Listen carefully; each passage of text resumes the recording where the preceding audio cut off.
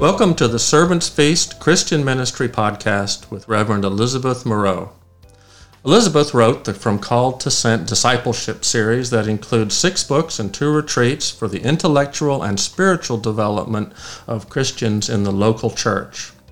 In Elizabeth's From Called to Sent series, she often tells us there is more. Christianity is so much more than just attending church and Sunday school. The riches of our faith are beyond what we can hope or imagine. Jesus tells us that He came that we might have life and have it abundantly. Elizabeth passionately teaches the treasures of Christian life to the end that we grow and mature and experience an abundant life in Christ. Her reflections on topics and issues of the day always point to Jesus with the purpose of advancing His kingdom. She desires for us all to understand the deep and rich heritage we inherit from the historic and universal church.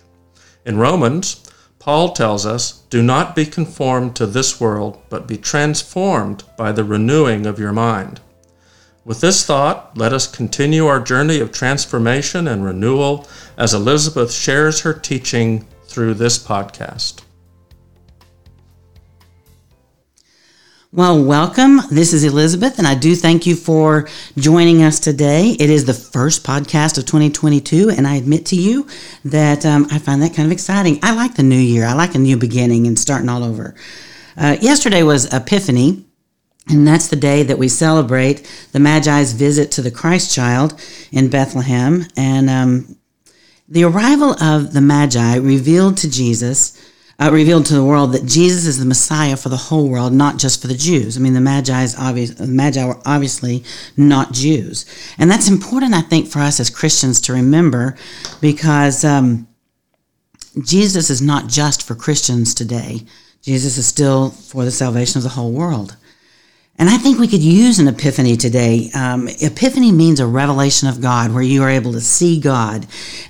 He becomes visible and known in a tangible manner. I mean, like, how can you get any more tangible than a human being? Jesus was pretty tangible. You know, it's sometimes defined as a manifestation, where God is, made manifest in whatever. And that's basically the same thing. God is revealed. And I am all for that. I think we should be praying that God would make Himself known to us again. And speaking of prayer, I think that we should open a podcast. We should always open the podcast with a word of prayer. Let's pray. Hear my prayer, Heavenly Father. Have mercy upon me, a sinner, and save me. We ask that you open our hearts and our minds to the knowledge and love of you in Jesus Christ. Grant that we may receive your Holy Spirit for the healing of our souls. Illumine our thoughts and enliven our hearts. Teach us in this time so that we may know you and your Son, Jesus Christ, and live. These things we pray in the name of the Father, the Son, and the Holy Spirit. Amen. Well, as we are inclined to do with the start of a new year, I've been thinking about what matters the most. What are my priorities?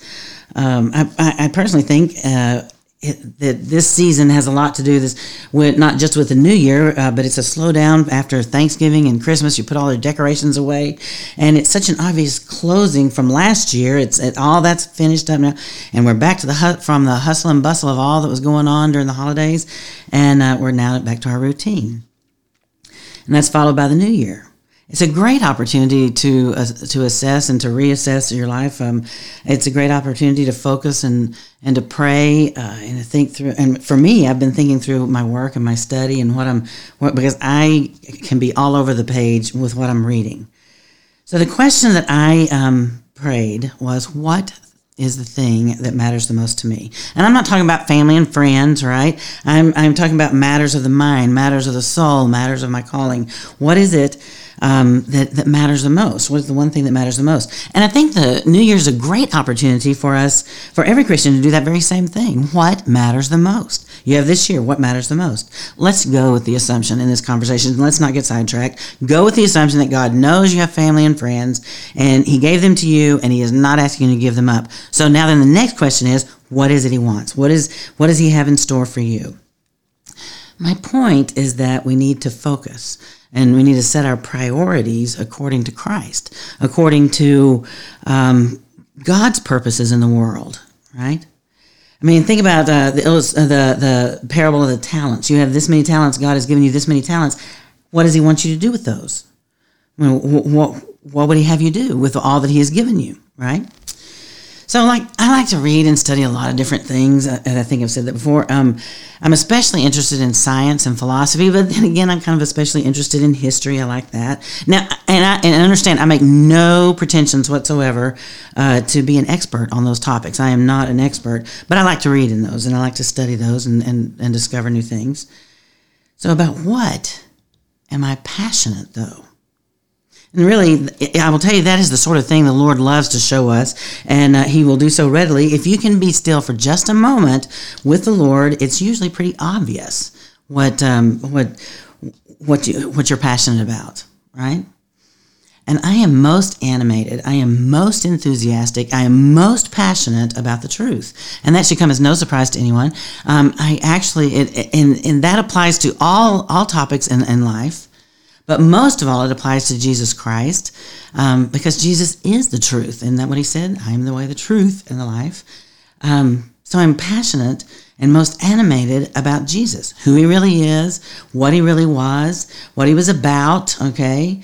And if you were naming a topic or a subject, then if you were giving a name to this subject, as we classify subjects, areas of study, it would be apologetics. Right? That means explaining and defending the faith. Jesus Christ, Christianity, explaining what is true. Right? So in spite of all appearances to the contrary, I have to tell y'all, what we hear reported or the general attitude in the West today, it is shockingly easy to defend Christian faith. I mean, all the evidence points toward Christian teaching. The appalling thing, I think, is that not that many Christians know that. I mean, we don't know how obviously true Christianity is. We shouldn't be surprised that God got it right when you think about it. I mean, but we've done a poor job of teaching that. We've done a poor job of understanding it. As a result, most Christian teaching and studying and study has absorbed a lot of cultural ideas, a lot of cultural assumptions. And I talk about this frequently because it's a huge problem inside the church. Much of Christianity in the West, in general, and in the United States in particular, has been compromised. That means that a good deal of false teaching can be found, and it's what the church used to call heresy. I mean, throughout history, we've called that heresy. And heresy is a half-truth, right? It has a partial truth in it, and something's either been added to that truth or something has been taken away from that truth. And Lord have mercy upon us. We are swimming in heresy in the church today. I want you to know. That's going to become a larger and larger problem in the months and years ahead. And I have to say to you, I think it's a large problem for us and for our salvation today, that Christ has always wanted us to know the truth. He has always desired that we live in the fullness of the truth. But as our nation becomes more and more divided over facts, over reality, how are we supposed to live as Christians? What are we supposed to do? And if we're going to believe in Jesus, if we're going to be Christian, would we continue to water that down and make that less important for our lives? I mean, are we, the Christians, going to be tossed to and fro with every wind and wave of thought? That's from Ephesians 4. Paul wrote that to the Ephesians. We've already done a great deal of that. We have a lot of secular teaching dressed up in Jesus language, and it's nothing like the actual gospel that we have received and that's been passed down to us over the centuries. And I think most of you know that I am working on a theology of marriage and writing a book on that, or I'm supposed to be. And what is it? What did God create? What is his purpose? That sort of thing, right? In addition, last fall, I taught a Sunday school class briefly or whatever, but it was my first serious attempt to outline my study and my thoughts around the topic of what does it mean to be human. And there are a surprising number of answers to that question, but we need to know the Christian answer because all answers are not equal, right? What does it mean to be human? And if we pick the wrong answer, that can be really deadly for us. And really, I think that we are headed that way, that we are headed toward a sort of deadly frame of mind. Now then, both of those topics reflect an interest in apologetics. That's my point. There's a Christian way of thinking about not only what is true, but what is best for all human beings, and especially for Christians, but for all human beings. And how many of us understand what is specifically Christian teaching on either of those topics, marriage or the meaning of our humanity? And even more important, how many of us can explain the answer to anyone else? I got to tell you, teachings on marriage are all over the place. Progressive Christianity teaches that it endorses any form of marriage that you want, anywhere, anyhow. And traditional Christians are busy telling you what kind of marriage you cannot have. These forms of marriage are bad. But neither answers adequately the question, what does God have in mind? What did God intend?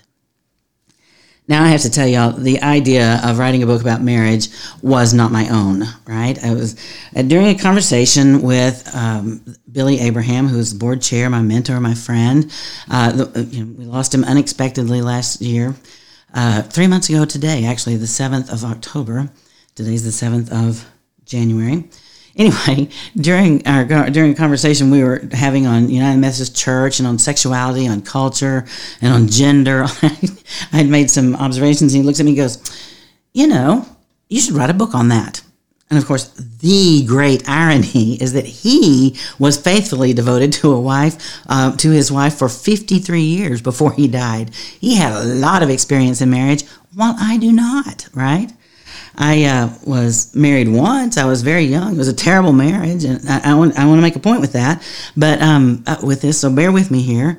The whole thing was disastrous, but I have no reason to believe the man is a horrible person today. According to rumors, and that would be according to my son, my ex-husband has been married to the same woman for nearly 40 years. I suspect they get along pretty well. Frankly, I don't know. I don't care, actually. But people change over time. They mature. They learn lessons and such. And I have no reason to believe he mistreated his second wife. And that said, it is only fair to admit that I hardly have like a walk in the park sort of personality myself. And I like to say that I'm a bit prickly. But there are times I don't even want to live with me. I don't like living with me. So I cannot imagine that my ex looks back fondly on the time that we spent together. But again, I don't know, and I don't care. It was really a very long time ago. So really, it is a bit of a paradox that I, who have very little experience in marriage and that bad, am writing a book on the subject. But just for the record, I want you to know that I think it's going to be a good book. It'll be worthwhile. I think Christians ought to read it. Not that I'm advertising for my own work or anything like that, but I do think it's going to be a good book. God has lots of interesting things to say about marriage, and that is kind of my point. Christianity reveals what ought to be. Whether your experience is a short marriage or a long marriage, a good marriage or a bad marriage, a one marriage or more marriages, Christianity continues to offer a vision to which we can aspire to what we are supposed to become in marriage. Moreover, Christianity promises aid and assistance from God to seek to live the life that He intends. I think of all the things that we talk about today about which we have no firsthand knowledge, and the most obvious thing there would be slavery. Now, I cannot find a single person who defends slavery as good, right? That's not a good idea. It was not good. But if we wait until you have to experience some state of being, for example, slavery, right, before you can say anything about it, then a great many of us, there are a great many things about which we could not speak at all. Right? We wouldn't be able to talk about them. And that same thing is true of every topic, of every human experience, right? From science to philosophy to education. All of those are better understood and more highly accomplished through Christian teaching and Christian belief. That we don't know that is a travesty, right? And that is the essence of Christian apologetics. I keep going back to that because that is what my passion is. I really want people to understand that Christianity is true and Christianity is right? Christian apologetics explains every human endeavor and for the whole of creation, as well as teaching how God works to move us from where we are in our failure and confusion and chaos or whatever to the point where we're living life more fully, more joyfully, and more meaningfully, according to the gospel. I want to make 3 points here. The first is this. I want you to know that I am not saying biblical teaching. When I talk about Christian teaching, I do not say biblical teaching, and I'm doing that on purpose. And it's not because I do not believe in the Scripture. That is not true. I most emphatically do believe in Scripture. I hold a very high view of the Bible. It is authoritative for Christian life and Christian faith. I believe the Scriptures reveal God to us. But I refer to Christian teaching because there are a lot of people who have read the Bible before us. It's strange but true. We are not the first people to arrive at this party. And we don't get to make it up as we all go along, which is something that we do very well, but there's no need. We need not to do that. Most of what is wrong with Christianity in our generation is that so many of us have sought to improve on the gospel. Okay, we're going to make it better. The good news is going to get even better with all the stuff we know now. That's not helpful, and we need to quit that. That is not a good idea. We have 2 millennia of Christian history and tradition. 2,000 years of worship and prayer before us. 2,000 years of obedience and rebellion. 2,000 years of faithful teaching and false teaching. You and I are not going to come up with something new, good or bad, right? And so when we speak of church tradition, I'm speaking about what worked for people throughout all times and all places. You know, how has the church helped people to know God? How does the church help people to live godly lives? Church tradition involves more than that, but that is the most important thing, and it's enough for our moment. This moment, we need to know that we have a lot of history of God working in and through the church, and people being transformed in and through the church and living godly lives, and we should not be reinventing the wheel here, I guess I should say. And that leads to my second point here. As Protestants, this is just kind of inbred in our most basic self, our most basic understanding as Christians. We have a minimalist understanding of ecclesiology. All right? And you know what that is? That's the church. Ecclesiology is the church. American Protestantism is as individualized as America is. Right? It's all about the individual. But nothing in the Bible supports individualism. Nothing. Right? Rather, it is the church that belongs to Christ. Now, individuals are born into the church. Don't get me wrong. We are born into the family of God, right? But Christianity is not an individual endeavor. It is not. We've Americanized that. It's all about me and Jesus or whatever. No, it's really not all about me and Jesus. It's about being born into the family of God. And here I'm not even talking about just local congregations make up the church, though that's where we experience a Christian family the most. But we belong to a congregation of people that is 2,000 years long, right? It's across a spectrum of human experience in every place we can think about. Everything we think we know about God will never match the sum of wisdom that we have to learn from our forebears. We need to pull from the resources that they have passed along to us. And I'm not advocating for abandoning Protestant Christianity, not at all, okay? But I am advocating for broadening Protestant Christianity to include the treasures of those who have gone before. They've left us great treasures, and we're ignoring it. How you have this multi-million-dollar inheritance, but just ignore it, you know. None of us would do that in if it were cash. So why would you do it with wisdom? There's a lot of wisdom from past Christians, and we lose a lot when we ignore that. And that kind of brings me to my final point for today. I've been listening this week to 2 different women talking about marriage. And both of these women are Christians, right? And one was a lecture, and another was a podcast, right? So I'm taking notes and listening. And the first woman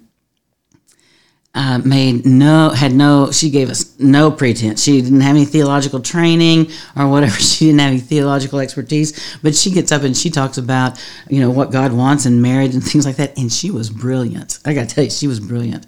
The second, on the other hand, was highly educated and trained, and I just wanted to bang my head against the wall. I'm going, with teaching like yours, it is no wonder people reject Christianity, especially Christian marriage. This woman was taking this whole bunch of secular knowledge, and secular knowledge is knowledge without reference to God at all. That's how it is today. And adding that to the Bible, and I want to go, not a good plan, right? And so, she was very educated, and I would say maybe education's part of the problem then, right? But anyway, so she says, what the first one understood and the second one missed entirely was the problem of sin. As Christians today, it is commonplace for us to try to understand our lives without any real reference to sin at all. And when people raise questions about Christian teaching, and we try to explain why we are Christian, or the place to start, where place for us to start would naturally be sin, right? Left to our own devices, we're gonna mess up our lives in countless ways. We can see it. There are abundant examples all around us. And indeed, just about the whole of the Bible is about human sin and rebellion against God, and what God is doing to resolve that and to solve that and to restore it, the relationship between us. We cannot begin to understand human nature until we begin to look at human beings through the eyes of God. We will see neither the heights of grandeur to which we are called, nor the depths of the depravity to which we have fallen. We have to look through the eyes of God. So here's an idea, right? If we want to go get an authority to understand what the Bible teaches us, we're going to get an outside authority so that we can understand the Bible better, why don't we get one of the great Christian witnesses of past generations? I think that'd be a great idea. Do you have any idea how many writings exist from the 2nd, 3rd, 4th? There's some from the 1st century. I mean, outside of Scripture, but they are authoritative writings that explain Christian teaching, Christian life, Christian belief. Do you have any idea? There are volumes of that available to us. So we could seek out the minds of Christians who have lived faithfully for centuries. It would be amazing, I'm telling you. We have a great many of the writings of St. John Chrysostom. Some people say Chrysostom, but Chrysostom, whichever way. Anyway, he died in 407 AD. He was a very prolific writer and preacher, and we have his sermons on marriage. We have a great many of his sermons, but he is probably the most expansive writer on Christian marriage because he preached on those, and we have those sermons. And I have this image of St. John looking at Christian marriage today and saying, you know what the problem is here? You two people are trying to get happiness out of each other, and that's not really what marriage is supposed to be. It's supposed to be the healing of the rupture of sin and the restoration of intimacy. You have these two that became one by God's design, and y'all, it's all torn apart. But in Christ, that's put back together. And I can just imagine in the 21st century reading what is written about marriage. If you listen to that woman talk, they'd be like, oh, no, and whether it's in society, but especially among Christians. I'd like to hear his response to the second lady I was listening to. He said, what are y'all thinking? Because I know that as John Chrysostom that lived in the 21st century, he'd speak with a Texas accent. What are y'all thinking? Marriage is... Marriage doesn't make you happy until you live in Christ. And as one, if you pursue the mystery of his love for his church, then your marriage will be happy. Whoever taught y'all about marriage got it all wrong. Then we could explain to him, I think, everything we know now. We are so sophisticated. Here's what all we know. We know all about sexuality and gender. We know about emotional quotient. We know about family systems. And St. John would reply, he'd be like, and all that's made you happy? Is marriage better than it used to be? Because what I hear is that people aren't even bothering to get married anymore from all the statistics out there. And when they do, an awful lot of those end up in divorce. How's that an improvement over what God had in mind? And, the problem y'all have is sin. You need to start with repentance, and then you need to follow the Lord's example and see what he said about marriage. Get after it. I really think that's what he'd say to us. He'd be looking and go, y'all have lost your minds. Why would you trade all the riches God has for you for, the fool's gold? I mean, why would you pursue that which is lesser when you could have that which is so much more? Christian apologetics defends the truth of Christian faith. And I believe that is very easy to do because eventually our other ideas don't work.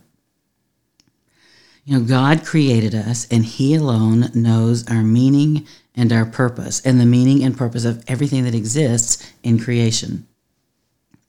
So that's kind of where I want to wrap up for today. As we enter 2022, I'm going to continue Christian apologetics in this podcast. I've really been doing that all along, but I've bounced from topic to topic as I looked at our world around us. And I have to admit, there's a lot that could be said about our world, and I have never ever liked for an opinion, that's for sure. But the wisdom of Christianity will get us a lot further down the road. I truly believe from all that I have read and all that I have learned over the years that nothing compares to the beauty and the dignity of a life lived according to the gospel of Jesus Christ. The gospel that includes the church tradition, the gospel that includes the very real problem of sin. Right? There is nothing that compares to the beauty and dignity that is bestowed upon us in Jesus Christ. Christianity makes more sense than anything else we will hear anywhere, anytime, any place. It explains creation, it explains human beings, it explains relationships, it explains the world and evil and war. It explains everything that matters to every human life. It explains hatred, division, hope, love, everything. I like Psalm 8. It's a beautiful psalm, but verses 3 and 4 read, "When I look at your heavens, the work of your fingers, the moon and the stars which you have set in place, what is man that you are mindful of him, and the Son of Man that you care for him?" The measure of all knowledge and wisdom is the God who created all that is, seen and unseen. He has revealed himself to us, even though we are far beneath him. We are unworthy recipients of all that he is giving us. And yet he cares for us. And he will show us who he is and how he made himself known in our world. And you, Christian, need to know that no matter what the world is doing, it does not change God. There is always hope and promise in him. There is always a resurrection coming in him. Always, in every aspect of life. And there is never anyone more powerful than God. He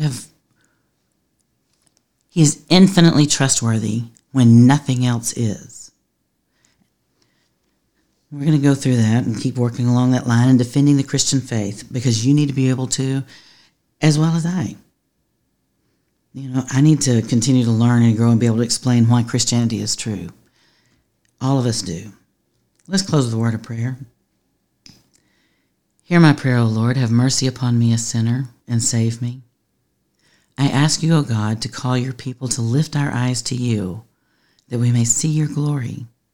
Send your Spirit to walk with us, to guide our steps, and to remind us throughout each day of your infinite wisdom, as well as the safety we find in the shelter of your love. These things we pray in the name of the Father, the Son, and the Holy Spirit. Amen. All right. Y'all be blessed now, you hear? Talk to you soon. You have just heard the latest podcast with Elizabeth Moreau. Don't forget to subscribe to this podcast on iTunes, Google Podcast, or whatever service you might use. Please rate, review, and share this podcast with others. Be sure to look us up on Facebook and like and share this podcast with your friends. Also, if you appreciate this ministry, please consider making a donation to Servants Feast Christian Ministry through our website. Join us next time as we continue to explore God's truth as it speaks to our world today with transforming love for all people.